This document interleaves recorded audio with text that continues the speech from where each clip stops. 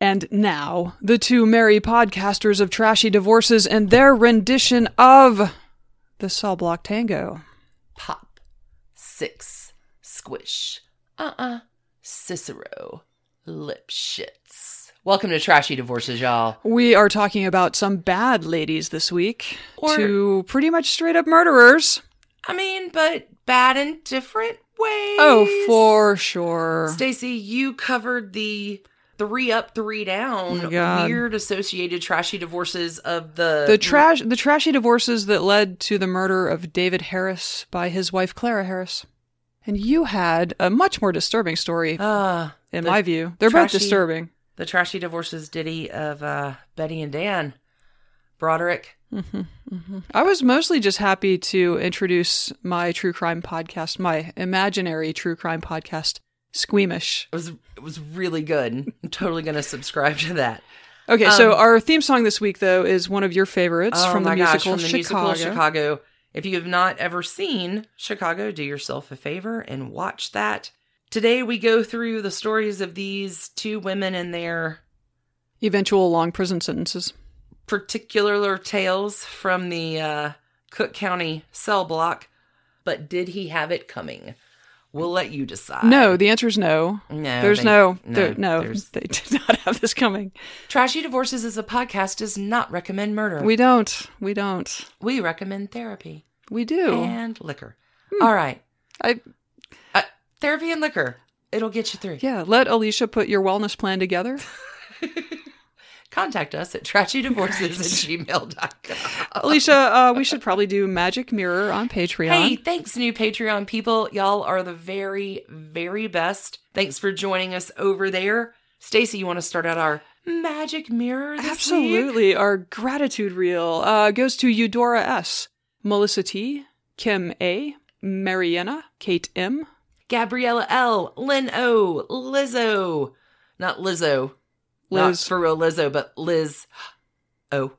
Thank you, Take Liz a beat. O. Take a beat. You're still good as hell. Stephanie R. and Moira I. Also Tova M., Kimberly W., Mariah L., Ivan D., Kara, Kelly, Maya T., and Amelia Q.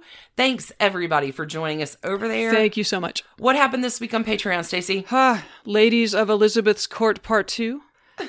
Elizabeth's Court Boogaloo.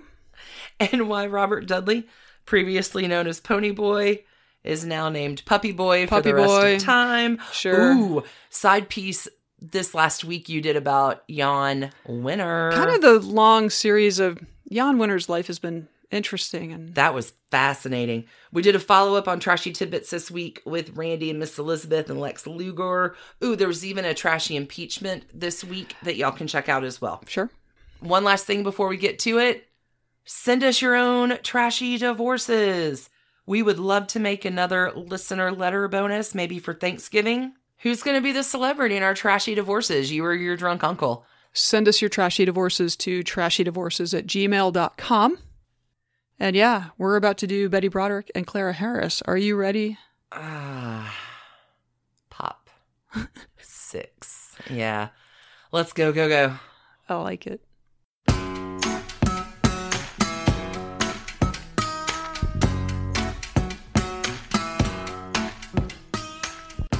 Okay, Alicia. Oh, Stacey. Changing it up this week a little bit. This week. Bang, bang. It's so bad. I'm bringing you the trashy divorce tale of a little divorce ditty. Divorce and more. About Betty and Dan. Yikes. Betty and Dan Broderick. He only had himself to blame. No. If you'd have seen it. No, I don't think you would have done the same. So Betty Broderick, literally snaps in real time. She's still in jail. She probably will be for life. Betty still feels really good about her decision to this day. He saw himself alive.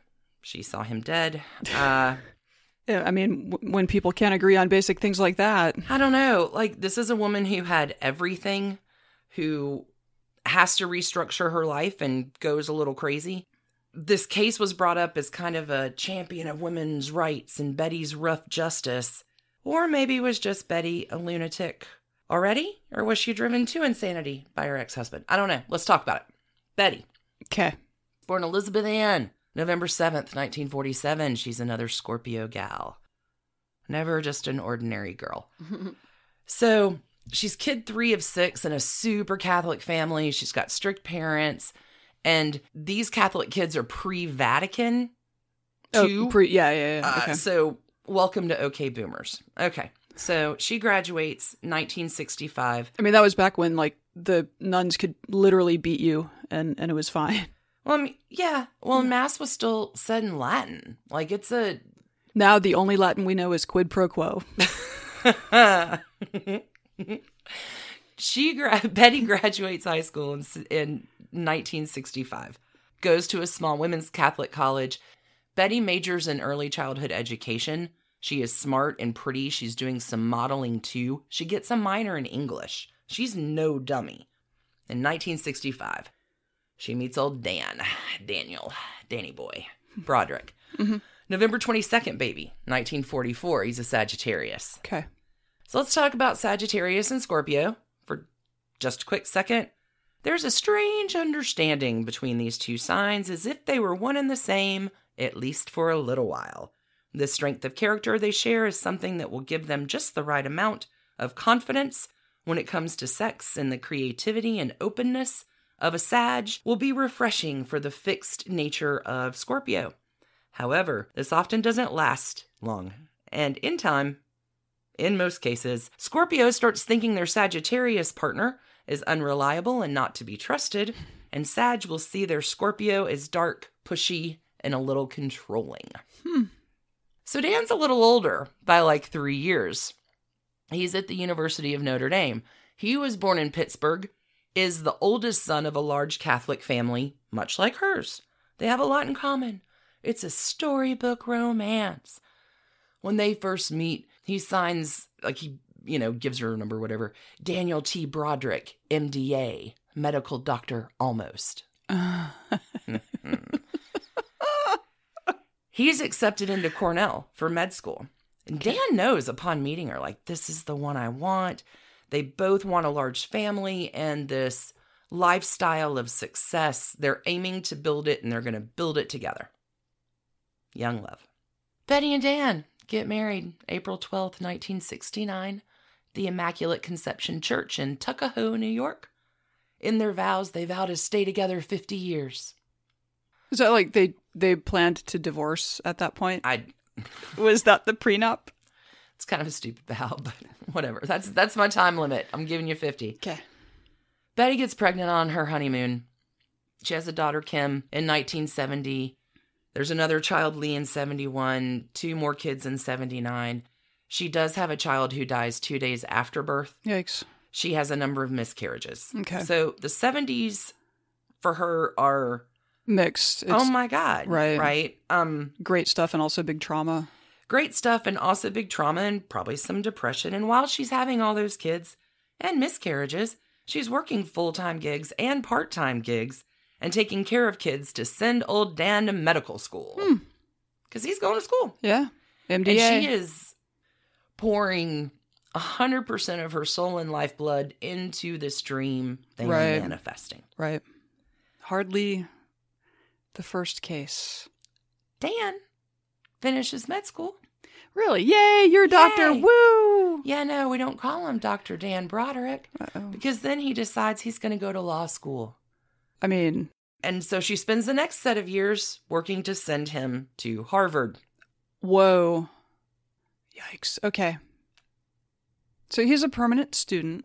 I mean, get started, Dan. Come on. Highly skilled. Talk about getting started.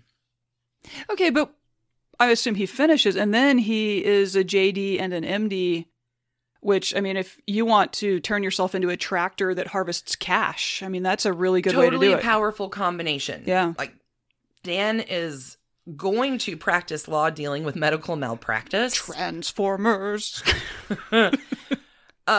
So after all of this med school, law school, raising kids, like a decade, kids, a decade of putting him through various things. Dan gets a job for a San Diego law firm. Woo! You're gonna work? 5 years later, he's doing well enough that he can go solo. And now he is eliciting huge fees. He calls himself Count de Money. I really, okay, I believe that. He's getting hand-tailored suits. He has a nose job. Well, it's California. Betty is like super mom. Super wife, super mom. She's got it handled. She stays home finally. Right. She can be a wife and a mother, and she now has... Yeah. I mean, he's taking 25% of millions. Gobs of cash. So they have gobs of cash. Okay. And we're into the mid-'80s now? Is that It's roughly? early 80s. Early 80s? Okay. They have a perfect life. They have a home in La Jolla. She's got unlimited shopping and kid activities, and money's rolling in. Right. High status. And 1982 and big settlements. They're taking trips. They have a ski home in Colorado. They have fancy houses in San Diego and fancy cars, fancy country clubs. Like, it's the life, and they have arrived. And it is the fulfillment of everything they've been working for. This is, what they put that decade into. But this is not happy wife, happy life. It's not real. Because Betty's never content. She needs to be the star all the time. And no doubt, capable and competent, she makes the magic of his home life happen. And she's super mom. Like, she's totally involved in the kids' lives and Dan's life. But Betty, because of that, is pulling every bit of her identity from this happy on the surface world that everything is perfect, but it's not. And the picture is what she falls in love with, but it's about to go bad. It's Dan. Mm-hmm. Tell me about Dan. Count de Money. Count de Money. Is, out drinking with his colleagues, which we call networking. Dan, the medical doctor lawyer man. The more successful he is, the more strained the marriage. That makes sense to me, actually. They argue a lot. This is Sag and Scorpio going bad. She's mistrustful, and he's like, you are crazy. Okay. They argue. They're throw things violent. They're actor-outers. She brings up divorce a lot, but it's an empty threat because they're both Catholic. They both know they're not getting divorced. Like, it's her, well, let's just get divorced, Dan. Yikes. Yeah, when I was a kid, my parents, who never did divorce, definitely taught me in a relationship, you don't threaten, that's just not a threat you pull out. Yeah, but it's what she did. She's never satisfied. Mm-hmm. And by the early 80s, right, on the surface, they're living the life of their dreams, but it's a nightmare. Early 1983. They go to a party. And Betty sees for the first time Dan's head turn. Nope. And say, wow, she's really pretty. Nope. Betty's never heard Dan. Right. Like, Dan doesn't look at other, like, right. She's like, this was so unusual to me. Nope. Dan's like, who's that girl? So the eye has begun to wander, is that? The eye is wandering. Okay. It's the new secretary for the office. No. And Betty is immediately on alert. I found our through line. This isn't what Dan does, but Dan's ends up taking the young 22-year-old secretary, Linda Kolkina, in as his assistant by September of 83. Dan. Betty suspects an affair. Dan denies it, gaslights her for a really long time. And Betty, trying to understand, is like, hey, Dan's in a midlife crisis. Dan gets a red Corvette. Dan has a hot new secretary. Dan has snazzy, risky business sunglasses and a leather jacket now. Dan is a walking stereotype. Betty's like, Dan, why don't you go see a therapist? There you go. That's like her telling him maybe you need a therapist. I mean, maybe he does. She thinks he's going to phase out of this. This is a midlife crisis. Sure. I've been there for him. I've loved him so long. This too shall pass. November 22nd, Dan's 39th birthday. It's 1983 still. Betty shows up at his office with champagne and red roses. I mean, yeah, fine.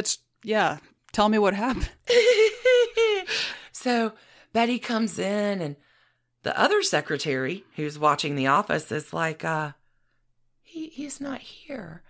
Betty goes in to his office, and there are birthday decorations already in the room, and wine and cake. And Dan's gone for lunch with his assistant. And Betty sits in his office the rest of the afternoon. I was going to say for the next 3 hours. Into early evening for a husband that will not return to the office that night. So Betty heads home. Dan comes home. Dan. You do not deserve what happens to you, but Dan. Right. So here comes Betty to the lawn, confronts him. He gaslights her some more. She is a young and innocent girl. There's nothing going. I was at the office. No, you weren't, Dan. I was sitting at the in office. Your office. Well, I was in court. No, you weren't, Dan. So Betty's like, all right, it's going to be like that. She walks over to the nice pile that she has made out of his custom tailored suits and lights them on fire. Boom. Betty. There's the dynamite. Betty Broderick. Oh, my God. So. She's expressing her anger. She is. She is. Yeah. Yikes. Yikes. This is when Betty says he starts calling her old, fat, boring, ugly, and stupid. Like, Dan is a lawyer trained to psychologically destroy people. She is under a lot of her own impressions, but now Dan gets mean. Right. Well, maybe because you're lighting my clothes on fire in the front yard, but... No, there's, at a certain point, it's just fair to say, like, you know what? This no longer works, and we're going to be better off apart. How much money do you need every month to not feel terrible about it? Dan says that. Oh, okay. In February of 85. He moves out. So this went on for a while. This was 83? Was November 83? Yeah. Okay, so it's... They give it a try, maybe, for another year, 18 months? Yeah, he's still carrying on with Linda. Sure. Well, I didn't say it was a good try. It's escalating more and more every day, but by February of 85... And I guess they're Catholic, and it's a big deal. They're boomers, right. So they don't want to... Yeah, okay. Dan leaves Betty with the 4 kids. And Betty, thinking that she is going to pull one over on Dan, is like, ha ha ha, you try fatherhood, dude. So she'll drop a kid off on his doorstep. No one's home. Dan's at court. He may not be home that night. He's a lawyer. He travels. But she manages to shuffle all the kids off to Dan, which, for Betty is like, hey, Dan, you're going to see how hard my life is. And Dan's like, you've lost your mind, and you just gave up every bit of leverage that you may have had over me. I'm not giving you these kids back because you're out of your fucking mind. Yeah, and typically, I mean, this was probably true in the 80s as well, but if you abandon your children, the courts aren't super happy to see that kind of shit happening. Exactly. So, it's bad. It's bad, and after 16 years of marriage in September of that same year, 85, Dan files for divorce. A month later, he tells Betty, you know what? You were right. I'm having an affair with Linda. We're in love. The family home is sold. Betty loses it. She wants, unrealistically, $1 million for the home. They get an offer for $325,000, which is more than fair.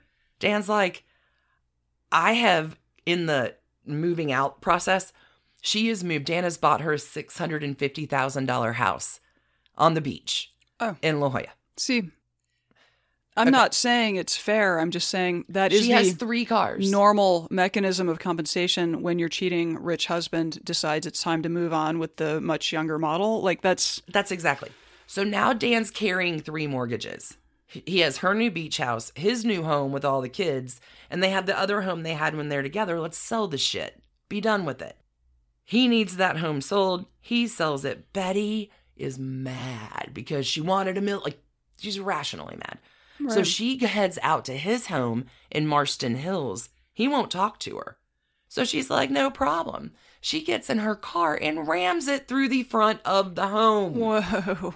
Wow, there are some through lines in today's episode. Betty spends the next 3 days in a mental institution. Seems fair. Betty is feeling discarded. Like a 72-hour hold. Yeah, for sure. Betty's feeling discarded and replaced. Yeah. She is horribly horrible to Linda. She leaves horrible voicemail messages on their answering machine. And she will continue to leave shitty messages all the time on their machine with, hey, beep, beep, beep. If you should see any special trying to talk about them. Right. It's just asterisk city. Right. Back when the 7 words or whatever couldn't be said. And right. So these were just comprised of the 7 words. Pretty much. Okay. What do we use for this one besides asterisks? Okay. But Dan's a lawyer. So he's saving every one of these tapes and transcribing them. Sure. These calls are going to be used in her murder trial, perfectly transcribed from fucking Dan, who does this for fun at night because he has a crazy wife. Okay. Well, and the divorce, I assume, is ongoing? We're getting there. Okay. Yeah. Because, I mean, this is the kind of thing you use in a divorce It's as well. a battle before and it's a battle after. So Betty's like, no one wants to take on Dan. He's been president of the San Diego bar. And lawyers really simply are just trying to advise her. But of course, she knows better than all of them. So she's a difficult client having a difficult time finding a lawyer because she's running her car into the front door of his home. Not a great strategy. Okay. How to win friends and influence people. She knows better than everybody. Or does she? Because she has multiple restraining orders out.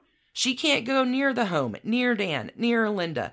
Her messages and car into the house and the clothes on, like all of this bad behavior is just getting her into more peril. And the court is trying to enforce all of these parameters, but she's like, hey, why can't you understand that I'm the wronged one here?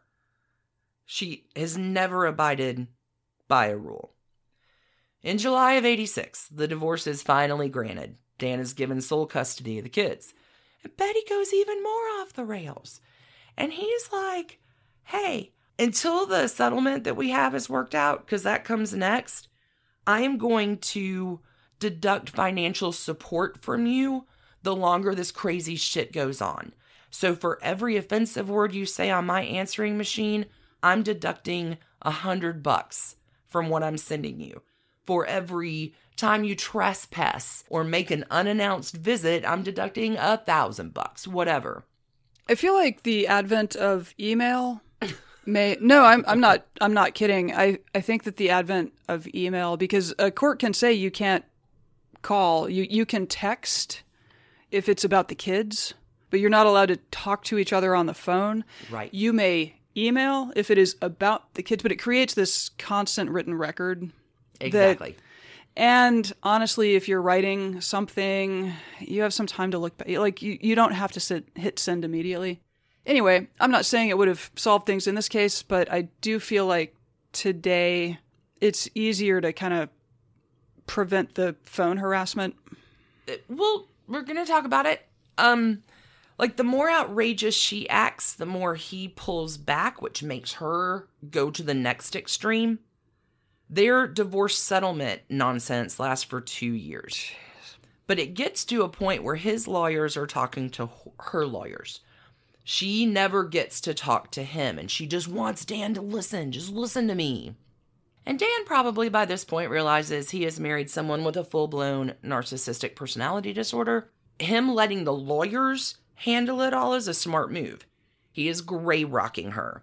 Tell me about gray. What is gray rocking? You mentioned this term, yeah. It's a good time to talk about this if you are, or are currently, or ever have been involved with perhaps a psychopath.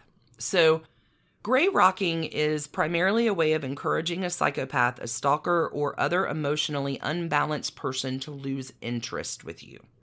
It differs from no contact. You don't overtly try to avoid contact, but instead you allow contact, but give boring, monotonous responses so that they have to go somewhere else for their drama.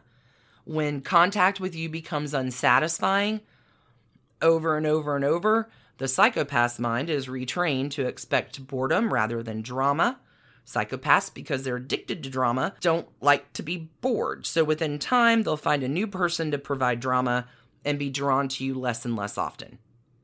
Gray rock is a way of training the psychopath to view you as an unsatisfying pursuit. You bore him, he can't stand boredom. A really good example of this is almost like 3-card Monte, because with kids it's hard to do, right? Like, you still have to maintain some sort of contact. But in one of our listener letters, our friend with the cat, and she really wanted the cat, but she didn't make a big deal out of the cat. So he's like, oh yeah, take the cat too. And she's like, great.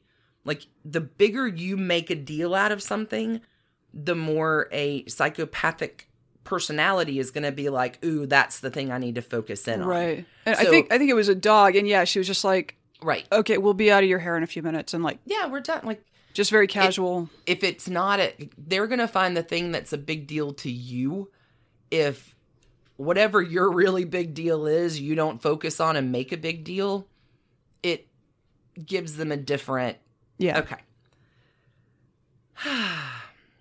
A little bit more about psychopathic behavior. You have to think of them as an addict. They're addicted to power. And that power is acquired by gaining access to emotions. They know this. And they need to constantly test to see if that person is still under the control. Needs to know that we're still eager to do their bidding, make them happy, avoid wrath.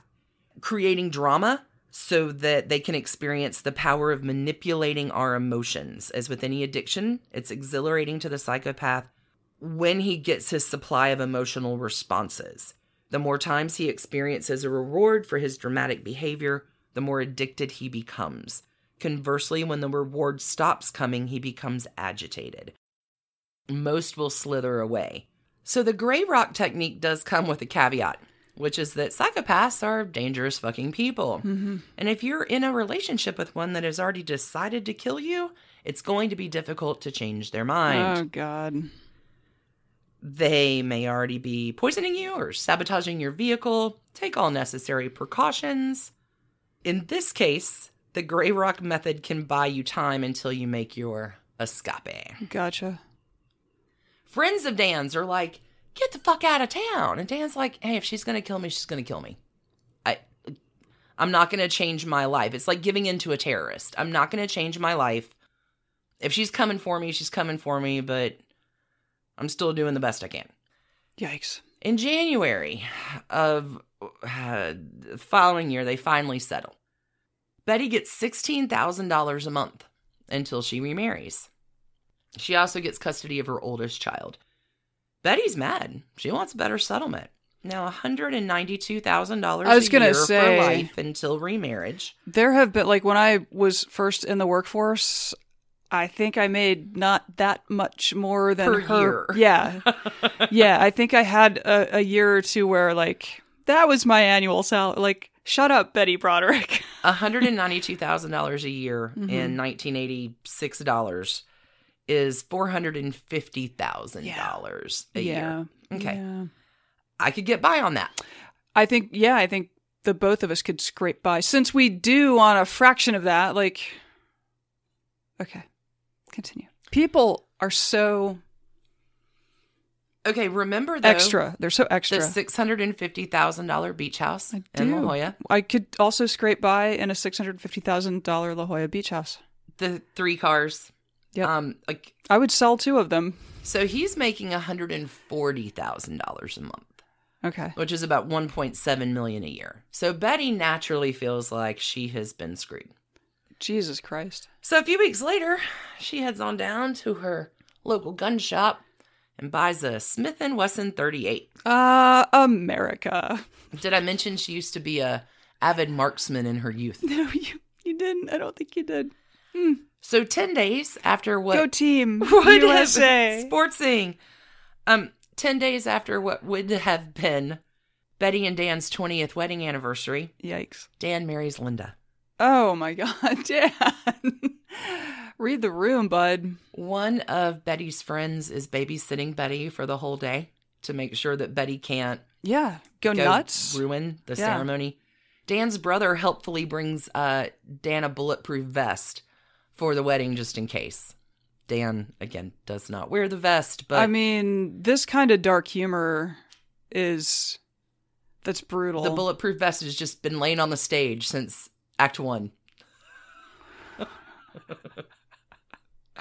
Betty is becoming reclusive. She's not calling her friends back. She's depressed. She complains bitterly. She gained 60 pounds. Everything is the biggest deal, and she's not letting go of any of it. And all of the friends that she had left or falling away. Like, come on, Betty. You have a beach house, $200,000 a year. You have a neato job in this beach art gallery. Like, live your fucking life. And this happens, like, particularly in California, this happens all live your life the time. Like, yeah. She has a million peers in 1987 who are her age who have been through a divorce in La Jolla. First Wives Club. Go make your fucking magic. That's true, right? They make movies about this. But her friends are like, God, snap out of it. Yeah. Your life is not with Dan anymore. But every crazy letter from his attorney to her attorney starts a whole new cycle of her crazy, and she is 100% obsessed, focused. So now we're going to get to the true crime, because Betty's going to snap, y'all. 2 days before her 42nd birthday. 2 days! You can't just wait to turn 42 and have a fucking cake. She has been in jail since this day, 30 plus years. Jeez. Have your 42nd birthday. Eat the cake, then kill your ex and his new wife. Priorities. November 5th, 1989, Betty, who has her son there, because Dan has acquiesced into right. a little bit of visitation, because, Betty's too uptight to sleep. Gets a letter from Dan's attorney, which threatens contempt of court because Betty violates every fucking rule there is, and she's mad that they're insinuating that she's crazy. And 5 a.m, she drives to Dan and Linda's house just before dawn. She uses her daughter's keys that she has stolen from her daughter, the keys that every child guard with their life because they all know how dangerous Betty is. Mom should never, ever have a key to Dad's house. And the kid is frantic that she has lost, but Betty has them. Betty helps her kid look for the keys when they're lost. Oh, my God. Full well knowing Betty Betty creeps in, fires 5 times. Dan and Linda dead. As Dan, who has fallen out of bed, reaches up to grab the phone to call for help, Betty smashes his hand with the gun and yanks the phone out of the wall. Betty knows what she's done. She turns herself in that afternoon. There's no question that she has done this. But why? October 22nd, 1990, her trial begins. Can I ask roughly, how old were the kids at this point? 11, high school, middle school. That's just, so she just made the decision that they should have no parents for the remainder of maybe their lives. Cool. Okay, just asking. That's bad. Yeah, it's really bad. She is a woman obsessed. Yeah. With October 22nd, 1990, her first trial begins. Sorry, drop that hot bomb. It's the hot ticket. Cameras are in the courtroom. This screening is preempting soap operas. She's in detention before this trial. She's animated. She's frenetic. She talks about Dan in the present tense. And she spends all of her time shaping perception of the case. She makes collect calls to reporters. She hires a PR firm. She's manipulating the press and telling them this very broad-brushed story of all the abuse that she suffered. Dan raped me on our wedding night. Dan was an abuser. He was a physical abuser and an emotional abuser and a mental abuser. And this is where I'm in conflict because I'm 100% believe women, but there's very little evidence that Dan did any of these things. Dan may be a dirty cheater. And I'm going to guess that none of this was brought up when she was trying to get custody of the kids back from Dan in the... No. Yeah, that says a thing or two. I can't find anything that supports these allegations. Mm-hmm. The prosecution will describe Betty as a cold, calculated killer. They use Betty's own words because they take out all of those voicemail messages that Dan lovingly transcribed. Dan lovingly has transcribed, probably in medical prescription terms. No. Well, so they're unreadable. Cool. Their daughter is the star witness for the prosecution and tells about mom stealing the keys and mom not showing any remorse. Betty had said, I couldn't let him win. One of us had to die. That's not how that works, Betty. That is not how that works. Kid says Dad wasn't to blame. Like, she's making him out to be a monster and an alcoholic, and Dad was a pretty good dad, and we knew she was pretty unstable. When she dropped us on his doorstep, he was a little awkward at first, but he learned how to dad. There's this harrowing call that's played with Betty and her 11-year-old son, where he picks up as she's leaving a horrible message. Like profane tirade. And he picks up, and you hear this 11-year-old try to counsel a grown woman in the thick of a mental illness breakdown, where he's like, Mom, Dad's happy. And this Linda lady, she's fine. Like, why don't you just go be happy? You're making us all upset. If you didn't leave nasty words on the messages, we could come visit you more. It's like this sage 11-year-old trying to make sense of what the hell. It's heartbreaking. Okay. Betty's defense, of course, is that he was an abuser. He called me fat and old and ugly and stupid. He gaslighted me. He lied and said there wasn't anything going on, but of course there was. All of our battles in court, Dan has left me powerless. I couldn't stand it another minute. My mind was a blur. I only took the gun for attention. I wanted him to listen to me, and if he didn't listen to me, I was going to kill myself right in front of him. She has a few stories of how this all goes down. In one of them, Linda moves. Dan goes to the phone. They moved and I moved, but the prosecution She had broken into their home at 5 a.m. while they were asleep in bed.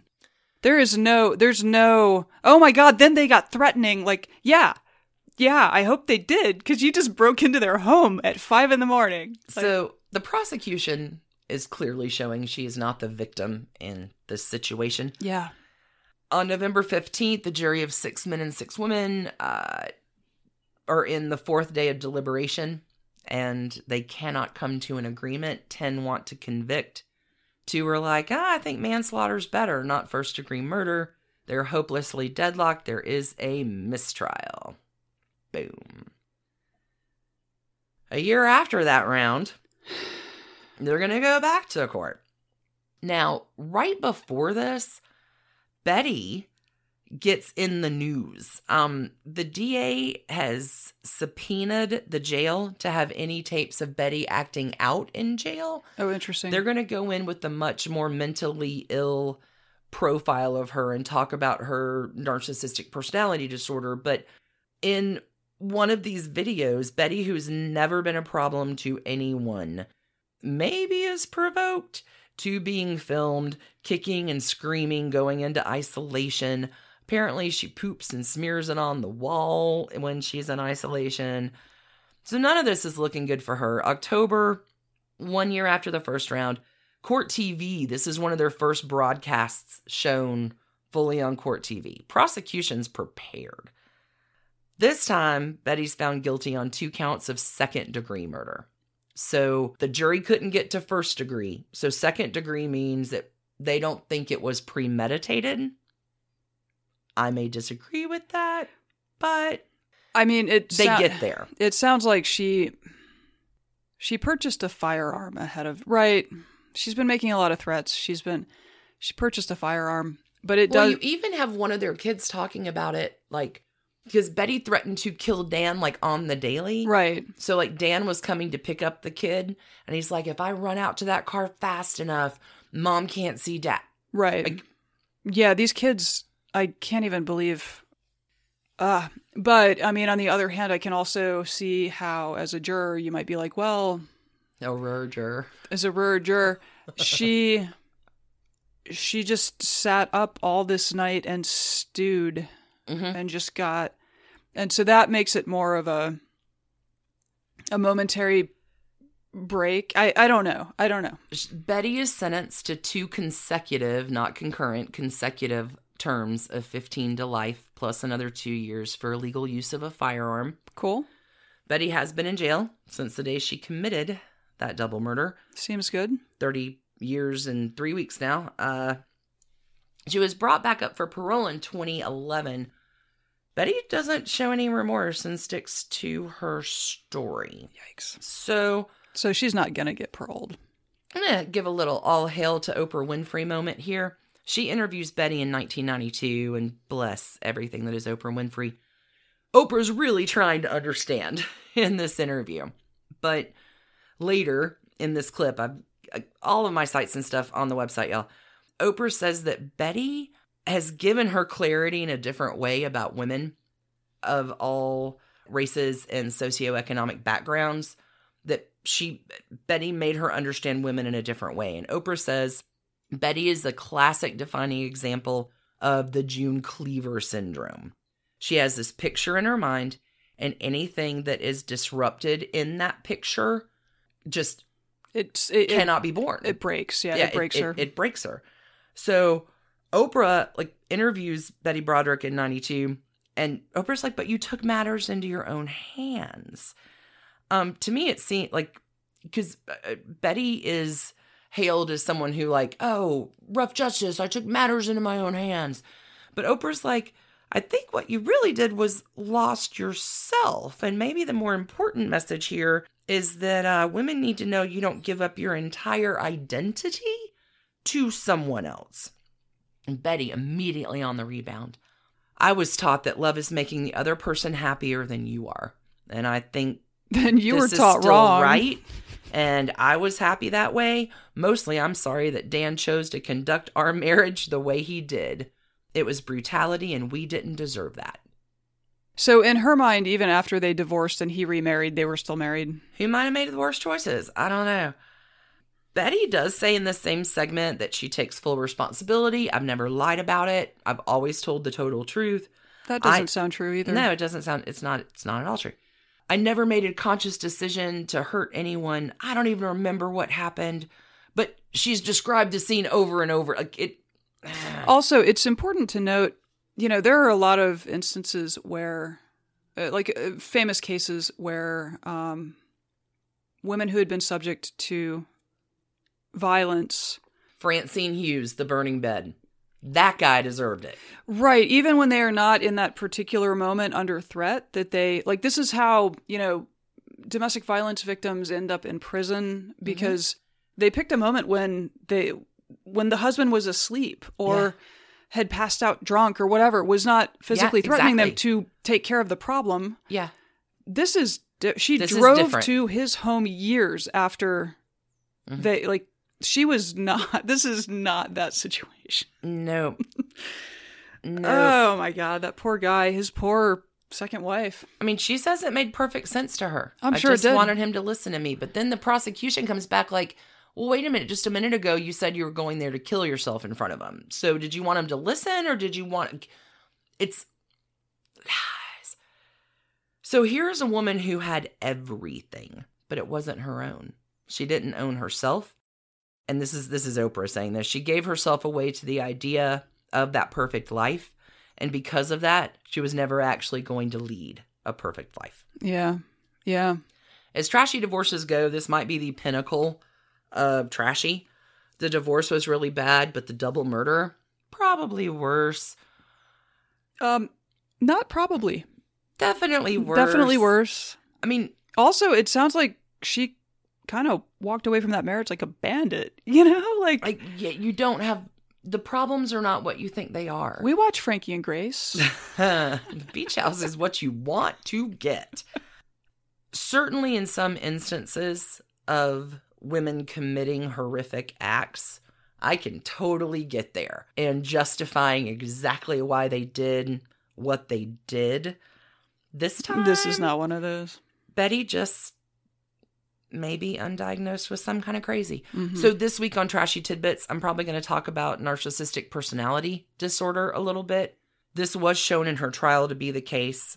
Betty's never going to admit that she might have been a little hasty on this one. Her crime still makes perfect sense to her.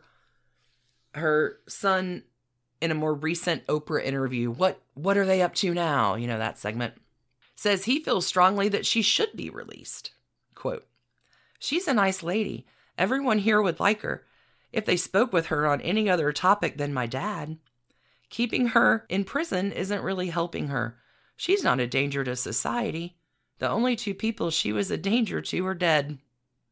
Until she starts fixating on someone else. Like, that could be true, but also it could just be a matter of time. And those are and that is my rendition of the dirty divorce details of Betty and Dan Broderick. Dude. Winner, winner, chicken dinner of divorces. There is not anything uplifting in that story. It's a trash, we do not recommend murder. No. All right. I don't know. Do you have a number of trash cans, or is that just like... Oh, is that 5, just too many? 100. I don't... Yeah. Trash cans filled with... A $650,000 beach trash home. can. Yeah. And baffling. Yeah. Like, that is... I am unable to form a new construct. No, that's ugly. And I'm going to break down around it. It's a rough story. Divorce is a good thing sometimes. Take the $200,000 in the beach house and fucking Seriously. run. $16,000 a month? My God. I don't get it. Even now, that's $1,986. Sounds amazing. 100 million trash cans. This is the pinnacle of the trashy divorce. Mm-hmm. Double murder. Do not recommend. All right, let's take a break. Yeah. Yikes. Back soon. Hey, Trash Pandas. When you need a brain break from your day, let me recommend the game June's Journey for Android and iPhone. It's a hidden object mystery game where you are solving a murder, uncovering family secrets, and, I don't know, exposing official corruption, all in an extremely stylish 1920s setting. Every scene takes you deeper into the mystery and introduces you to an expansive cast of characters as June Parker explores the questions surrounding her sister's apparent murder-suicide at the family's beachfront estate. Add your own elements to the island, from lush gardens to gorgeous new buildings. This story has so many twists and turns. Right now, we are on a global journey attempting to rescue June's niece, Virginia. It's a great combo of gameplay. It's a memory puzzle, a design project, an intriguing storyline with genuinely fabulous art. When you want to let your mind wander, relax into this glorious 1920s murder mystery and get lost in the fun. Discover your inner detective when you download June's Journey for free today on iOS and Android. You got a story only told once in a blue moon, Stacy? I do indeed. Hello, everyone, and welcome to the first episode of my imaginary true crime podcast, Squeamish. In today's episode, we'll cover the murder of David Harris by his wife, Clara Harris, a crime that made headlines around the world in 2002, as well as some truly bizarre aspects of 3 divorces that arguably created the conditions for the murder. I'm going to quit with that voice now. That was my intro to my true crime podcast voice. That was pretty good. Thanks. Okay. So this story draws heavily from work by Skip Hollandsworth at Texas Monthly, as well as other contemporaneous reporting, and as always, we'll have links at trashydivorces.com. Okay. The murder of David Harris by his wife, Clara Harris. He ran into my car. 10 times. He did not. Talk to me. Clara Suarez was born in Bogota, Colombia in 1957, and after her father died when she was 6, she was raised by her widowed mother. She studied dentistry there before moving to the U.S. in the late 80s to finish her studies and become a dentist. Woo! It's a good job. It's a good job, yeah. And necessary. I mean... Totally necessary, and actually for women offers an immense amount of flexibility. Oh. You can set your own hours. It's true. You're not on call. Like, you can be a doctor... Oh, that's a good point, yeah. Dentist, but still have some freedom and flexibility and still make bank. Cool. Okay. People need teeth. Most people have teeth, so yeah. Okay, so she meets David Harris in 1991 when they're both working at the same dental practice in Houston, Texas. He was folksy and charming. Apparently, one of his favorite words was golly, or something along those lines. Oh, he's John Denver. It's far out, man. Yeah, it's far out, man. They marry on Valentine's Day, 1992. Aw, that's sweet. Mm-hmm. It was his second marriage, her first, and Clara apparently bonded immediately with, I think at the time she was probably like 6 or something, but like his young daughter from his first marriage. Clara they just connected. Well, that's super nice. Yeah, so Kids it are really... magical. Kids are magical, but also like having a great stepmom, magical. It's a big deal. Yeah. So by all accounts, things were really, really good for the Harrises for a really long time. When Clara opened her own dental practice in 1993, she told a local reporter covering it, quote, "I found the best. I found the one God had reserved for me." Aww. Yeah, so David's orthodontics practice was near the Johnson Space Center in Houston, which must have put it right in the heart of wealthy professionals obsessed with perfecting their children in every way. You know it's true. We were children in the 90s. You know this is the case. Yeah, for sure. Okay. So, Space Center Orthodontics, as he called it, really took off. No pun intended. I thought Count DeMoney was going to win, but Space Orthodontics took off. All right. Jesus. So the happy couple was soon living in this like sprawling, like $500,000 home. Like it was described as palatial in one article I read. Like it's just a gorgeous lifestyle that they're living, right? Like I mean, a kid from Colombia makes good. Yeah. That's amazing. 100%. And they are deeply in love. They're talking on the phone several times a day in between patients. It's just super lovey-dovey for years. You're my lobster. Yeah. A lot of lobsters. Lobsters, it turns out, have claws. I just want to... Clara would always be home in time to cook dinner. In 1998, they welcomed twin baby boys into the world. And, you know, to celebrate her success, Clara sort of drove through her life in a Mercedes that was the ultimate status symbol for her. Like, this proved how far she had come. She'd made it. Yeah, mm-hmm. I've arrived. For years, she told friends and colleagues that she had a perfect life, and she seems to have meant every word of it. And then, in August of 2001, David hired a new receptionist over at Space Center Orthodontics. Gail Bridges. Gail was certainly of the same social strata, having been married to a successful insurance agent. She was a mother of 3 kids, yada, yada, yada, drove a Lincoln Navigator, whatever. They had divorced in 2000, and after getting settled into her new, smaller home in a not gated community, I think they just call those houses, she started looking for work. We call that where people live? Yeah. Like, gated communities are weird to me, but you do you. Everybody swim in tennis. I don't know. Like, whatever. Okay. So I can't wait to build our lazy river moat in the backyard. Yeah, no it's going to be amazing. Our little... This isn't even a 1/4 acre lot. This is so much smaller than that. Here on our postage stamp. Okay. So she starts at Space Center Orthodontics in August of 2001, and by the next spring, she and her boss, David Harris, were hooking up at the nearby Nassau Bay Hilton. Nobody. Which just happened to be the same hotel that hosted his wedding reception with Clara. Oh, Jesus back Christ. in 1992. Nope. Oh, no. Dude. Okay, so... Find a new place to fuck. Oh, no kidding. Go to the Lamplighter. Go anywhere else in the world besides the place you had your wedding reception. They know me there. They're fans. Yeah, right. We go way back. America. All right. So David's orthodontics practice was bustling. It had more than 100 patients a day. So obviously there were plenty of other employees. There was a big staff that, managed this whole thing.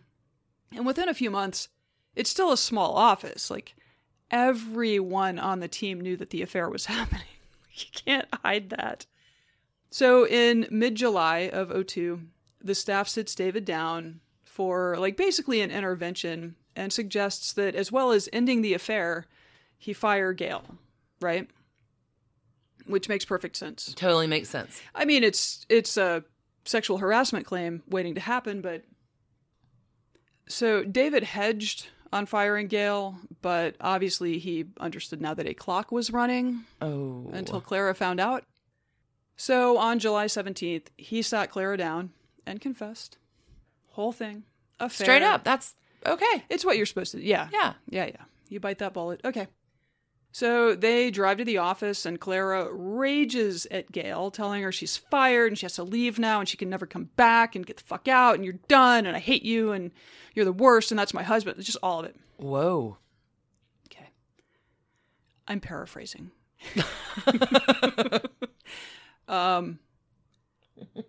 Yeah, I don't know. I'm just guessing it sort of went down that way. There were enough phone calls from Clara to Gail that Gail's best friend, more on her shortly, called the police to make a report about terroristic threats. Oh. Mm-hmm. Clara was mad. Wow.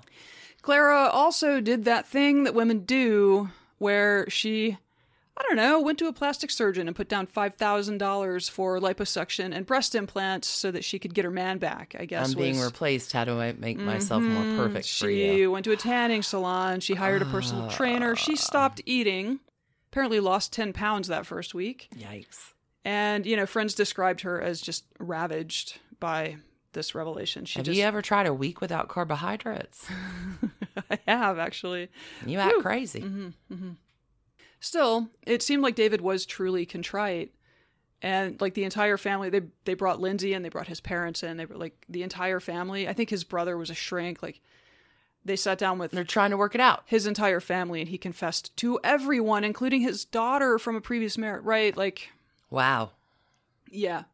So he asked, I think, the group if he could have dinner with Gail one more time to break things off kind of gently to her. He said it wasn't her fault that this had happened, although, I mean, come on.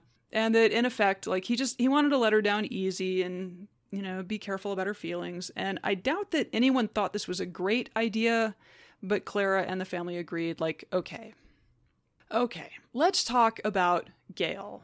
Gail Bridges had been married to Steve Bridges, and the family had lived not far from the Harrises. In their neighborhood and church communities, they were close with other couples, including Julie and Chuck Knight. Gail and Julie were besties, and apparently the Bridges and Knights' marriages were following a similarly doomed trajectory. In January of 1999, Steve and Chuck reach out to a company called Blue Moon Investigations, and they ask Blue Moon to follow Gail and Julie on a shopping trip. Oh, God. Having become convinced that the reason their marriages were failing was that the women were lovers. Obviously, that would be why. It's the only explanation. So, they send an investigator and follow him around the mall, like try on shoes next to him while they're all in 9 West or whatever. And like, they call the guys back and they're like, no, these women are straight women. There is nothing lesbianic about them. I don't know what they said in 1999. Again, repetition of trashy divorces. Be careful who you couple friend with. Yeah. Dude. Wait, so the husbands get together to try to frame the wives as being lesbians? Well, I think initially they did have a good faith concern that their wives were such good friends while both of their marriages were falling apart that something must be going on.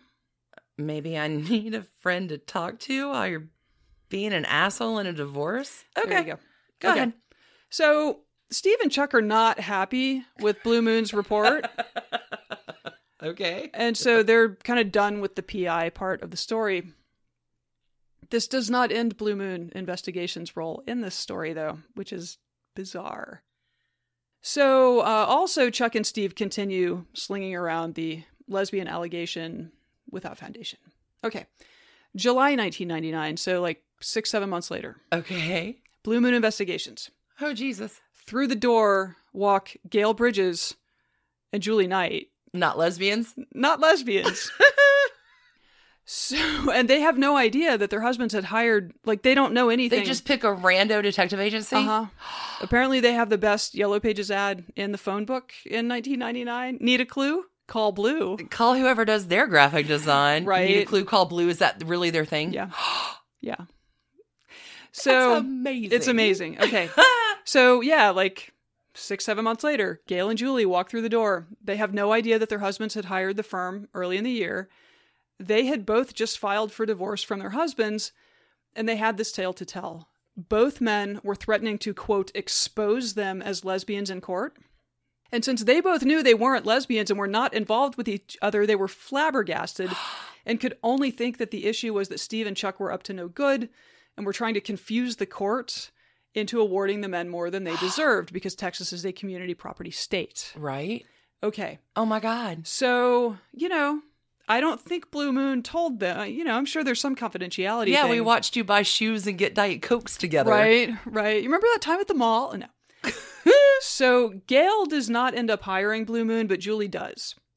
And sure enough, Blue Moon finds out that good old Chuck was getting it on with the wife of another of the pair's couple's friends. No! Lori Wells. Okay, this is the worst. They had all become friends when Gail met Lori at Lamaze class and invited her to join their church. Their, like, Methodist church that was apparently a hotbed of suburban shenanigans and infidelity. I can only imagine. Truth is stranger than fiction every day. Yeah. Spiderweb. So, 3 exceedingly ugly divorces follow. The Bridges, the Knights, and the Wells. All of their marriages go poof all at once. And everybody helped along by the Blue Moon Detective Agency. Seriously.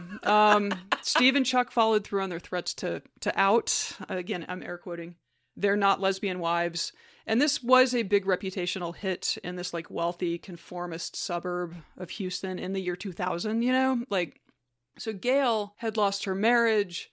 She had lost her, like, social status perch in the gated community with all the rich people. Now she just lives in a house. She's confronted with whispers about her supposed lesbianism at church when she goes to pick the kids up from school. Like, everywhere she goes, like, her life is so different. And somehow she has ended up, even though she didn't do anything wrong, like, branded with, like, a scarlet L, I guess. Like, anyway, it was undoubtedly a lonely time, and attention from David, a successful and charming man, must have been a real balm. Others had darker things to say about it, like that Gail saw David as her way back to the top of the social heap. Oh. But whatever machinations were or were not happening, by mid-July it was clear to almost everyone that the affair had to end. Clara, however, found that as David's last dinner with Gail approached, she could not deal. So where does she go? Blue Moon Investigations! She wanted her husband and his mistress, who, like, on the form she called Belinda Gail Thompson Bridges, followed. And because she had used her full legal name, nobody connected the dots. They're like, what the fuck is with these people? First the husbands, then the wives, now their mistresses. Anyway. Blue Moon Investigations may need a better record keeper in their office. Right. So Blue Moon does the county have them on, like, fucking contract or something? Because they're the people to go to. I think they've been folded into the NSA. God, no doubt. Okay, so Blue Moon dispatches a 25-year-old criminal justice major to follow David, who tailed him not to the restaurant where they were supposed to meet, but to the hotel. Nobody. Oh, no. So he met Gail there, and they dined in the restaurant. The investigator was not able to get a table close to them, but at some point, according to Gail's friends, David told her he just wasn't ready to end things with Gail and could arrange for them to continue with the affair. And Gail was like, you know what? I think I'm done. I can't do, like, your wife knows. I can't do this anymore. Like, no. So she walks out. David follows. They talk at her car. And then after a while, they both turn around and go back into the hotel and jump in an elevator. And to a room they go. No. So Clara, who is not taking any of this well, had been unable to contain herself at home this night of nights. And so she asked Lindsay, who is now 16... The stepdaughter? David's daughter, to come with her to look for her dad. Oh, no. So they go to the restaurant where the dinner was supposed to occur. They were not there. They go to another restaurant that David said he sometimes took Gail to. They were not there. So Clara calls Blue Moon and says, hey, where the fuck is my husband? And so Blue Moon calls the investigator, and Clara and Lindsay head to the Nassau Bay Hilton. Why on earth would you ever reveal that information? Which, well, she's paying for it, I guess. Yeah, but... Yeah. Oh. Yeah. So the Nassau Bay Hilton, which had held such a prominent place at the promising start of the suddenly precarious Harris marriage. First, Clara spots Gail's Lincoln Navigator in the lot. This hotel really likes this guy. She jumps out, smashes the taillights, and keys it, like you do. Then she and Lindsay walk into the Hilton and ask for David Harris's room. Nope. But he had paid cash and used a fake name. So my God. There was no David Harris registered. Okay, so Clara and Lindsay decide that what they're going to do is each of them will call David on their cell phones and tell them one of the twins is sick and you need to come home. Like, please come home. Like, No. Little Benny. I don't know what their names are. So a few minutes later, the elevator door opens and David and Gail step out. Oh, no. A brawl ensues. Clara heads straight for Gail and starts like slapping her and like yanking at her clothes. Lindsay goes for her dad and is hitting him in the chest with her purse, screaming, "I hate you, Daddy, I hate you." Clara's screaming, "You bitch, he's my husband." Ultimately tears Gail's shirt off. The hotel staff, of course, are trying to separate everybody. But ultimately, like, the way this ends is that David, like, puts his hand on Clara's head and shoves her to the floor and then rushes to get Gail. His mistress, he shoves his wife to the floor and rushes to get his mistress out of the hotel to her car. Oh my God. So that's not great at all. So the hotel employees walk Clara and Lindsay back to her Mercedes, status symbol of the accomplishments of her life. Oh God, but Dan and Gail are making out in the parking lot. They're standing at yeah. So the hotel employees make clear to Clara and Lindsay that their Hilton Honors rewards are no longer good. Canceled. You need revoked. You gotta go. We're really sorry. You gotta go. So while she is still in the lot, she sees David and Gail standing at the Lincoln Navigator, and she guns her car toward the SUV. She says later that she just planned to like fuck up the car. She just wanted to just hit the car, smash her nice car was what was in her head. Her car glances off of the Navigator and into David, who flies 25 feet through the air across the lot. If you, like me, are squeamish, you may want to fast forward once or twice here. Clara did not stop the rampage at this point. She aimed the car for David, who was laying crumpled on the asphalt, and ran him over. Then she executed a hairpin turn and ran him over again. And then she did it again. On at least one pass, the tires had traversed his chest, crushing everything inside, and David was very, very dead. Aside from David, the real victim here is Lindsay, his 16-year-old daughter. Who's watching all of this? Who witnessed in the car, who witnesses said started screaming when Clara first hit her dad with the car. She opened the door either to like exit, probably to exit, or just like to try to stop with her feet. Like, once Clara finally did stop the car, Lindsay jumps out, runs around to the driver's side window, and punches Clara in the face before collapsing to the ground, sobbing. Oh my God. Clara was just stunned. Like, she obviously completely lost control. So she gets out of the car and is just sort of dazed, and then sort of like falls to the ground and is cradling David's lifeless body, like saying, "I love you. I'm so sorry." Like, terrible. It's a little late for that. Yeah, a little bit. So she was charged with first-degree murder. Sure. Which in Texas carries a maximum sentence of 99 years. She's probably lucky she was not charged with capital murder. She was convicted, but the jury found that she committed the act in a, quote, sudden passion, which limits the sentence to 20 years, and she was sentenced to the maximum. Wow. So the ugly divorces that certainly contributed to this tragic story were reignited by Clara's rampage. Steve Bridges and Chuck Knight both popped right back up to sue their ex-wives for full custody, arguing that Clara Harris was a threat to their children. Oh my God. I don't think those petitions went anywhere, but they were part of the circus that followed. Clara more or less went into hiding between making bail and her trial.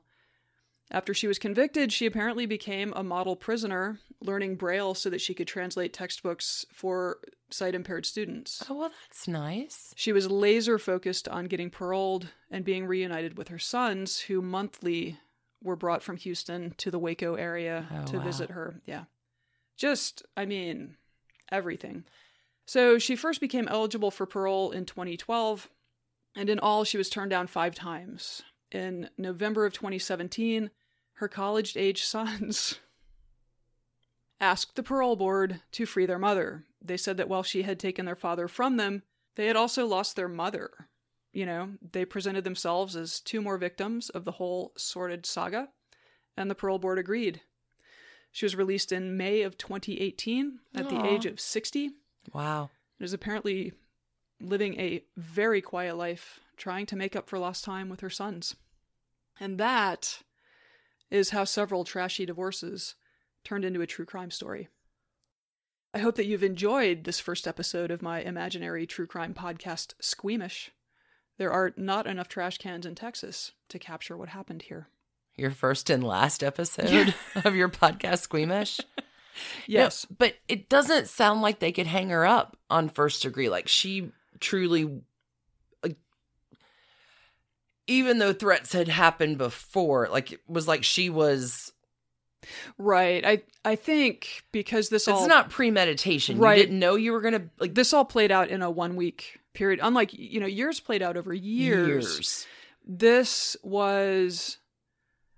Again, you have this perfect life suddenly punctured by one spouse cheating. And so I think many of the things that played into the Betty Broderick story play here as well. But you've also the addition of, Gail Bridges, whose perfect life had been punctured already. Just the whole, there's so much in this story. Games people play. Yeah. And yeah, I mean, Clara absolutely lost her shit and killed a guy. Clara seems like she regrets killing the guy. Yeah, as opposed to Betty. Apparently, Oprah went to see her in prison too. I did not watch that, but I imagine that there is some. It sounds like a great follow-up for Trashy Tidbits this week. It does. It does indeed. What else is going to happen on Patreon this week? You've got your Trashy Politics. Sure. Ooh, my side piece this week is a little Diana Ross. I'm excited about that. Yeah. Love child. Yeah. Don't forget, tickets for the live show December 29th, available at Vinkmans.com. Here in Atlanta. Come have yourself a very trashy New Year with us. We can't wait. Oh, don't forget, send us your personal trashy divorces. Let's make Thanksgiving super fun this year. And as always, from our trash can full of dumpster fires... to yours. Thanks for listening. You are the very best. Keep it trashy. But not as trashy as murder. Do not recommend. Do not recommend. Thanks, everybody, for tuning in. Y'all are the best. Big cheers. Bye. And thanks to you for listening. Trashy Divorces is a Hemlock Creatives production, created and produced right here in Atlanta, Georgia by us, Stacy and Alicia, with a little research and writing help from the brilliant Melissa O. Our art is by Sydney V. Smith. That's Sydney V. Smith at carbonmade.com. And our music is used with permission of Ratsy. Check her out at Ratsy's store on Instagram. And definitely drop into Ratsy's store anytime you're in Oberlin, Ohio. You can contact us at trashydivorces@gmail.com or find us on the World Wide Web at trashydivorces.com. If you need more trash candy in your life, our Patreon community includes some of the very best humans around and thousands of hours of bonus content at every level of support. Join the fun at patreon.com/trashydivorces. Interested in some Trashy Divorces swag? Check out our merch shop and Trash Panda Enthusiasm Society at bit.ly/trashygear. Want to advertise with us? Reach out to sales@advertisecast.com for more information. And last but not least, come play with us on social media. I keep most of our Trashy Divorces Instagram hopping. Stacy and I share it up over on Facebook, including our Trashy Divorces podcast discussion group. Come join us over there, and thanks again, everybody, for listening. Keep it trashy, y'all.